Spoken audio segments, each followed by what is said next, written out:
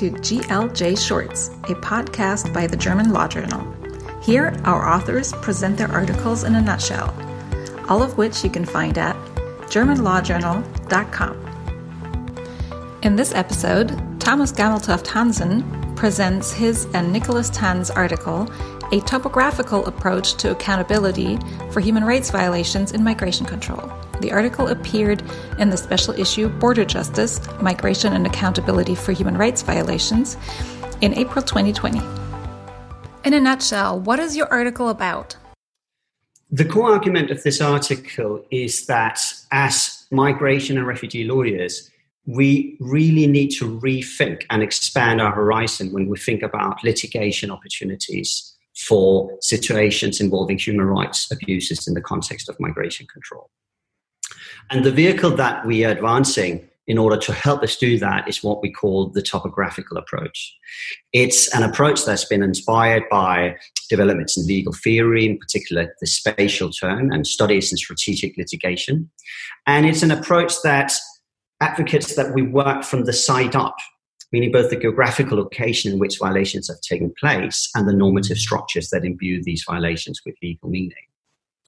And so the topographical approach is really concerned with mapping, taking a broad bird's-eye view of the different national and international legal regimes in play and attempting to chart possible accountability linkages, also beyond the kind of more often pursued roads, including international human rights accounts, and very much pointing to the different opportunities that exist in partner states within their national structures or regional structures in the global south.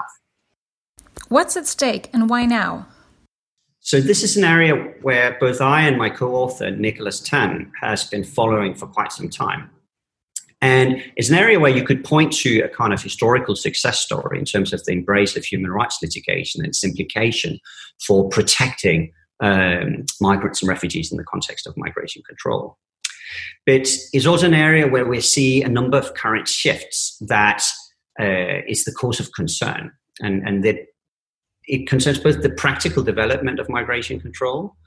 So control is being shifted towards partner states. It's partner states, authorities or private actors who are implementing migration control, and makes it harder to get back to sort of a situation where you can establish extraterritorial jurisdiction or state responsibility.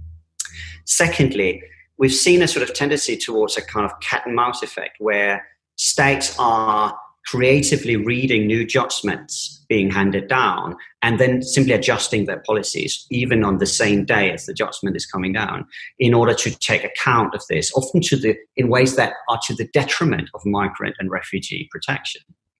And thirdly, I think there's a risk that this kind of litigation creates a broader political backlash to human rights and international adjudication. We've seen examples where states have used the migration issue to launch wider attacks on, for example, human rights courts or bodies.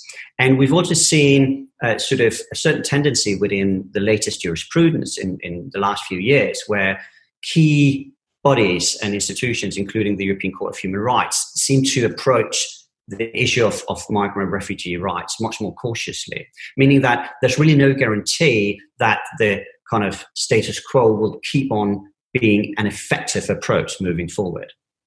Where do we go from here? I think it's important to say that the topographical approach that we're advancing doesn't come out of nowhere.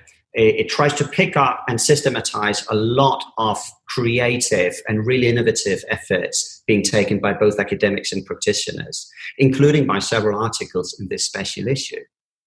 However, from our perspective, we still think that systematizing and forcing people to really sort of creatively map out and chart these different avenues for litigation hold important insights. And for that purpose, we believe that, for instance, things like private litigation is something to be explored much more. And perhaps even more importantly, that exploring litigative opportunities in the global south, in partner states, their national jurisdiction, regional regimes in the global south is super important.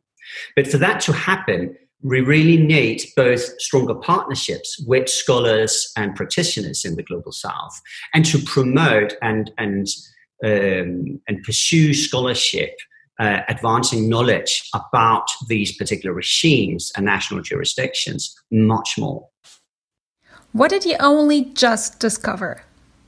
I think I only just discovered how much my own work and my own scholarship have been deeply ingrained in a global North outlook. The way we talk about externalization, about offshoring, outsourcing, etc., all presumes that the essence and the sort of key legal issues are located with global North states. And I'm not excusing or taking away that perspective.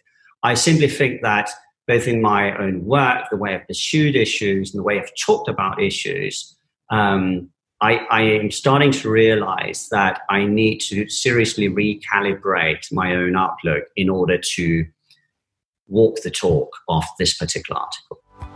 This was GLJ Shorts, a podcast by the German Law Journal. My name is Nora Marquardt, and I'm an editor of the German Law Journal. Find us at germanlawjournal.com and tell us what you think on Twitter or on Facebook. Thank you for listening.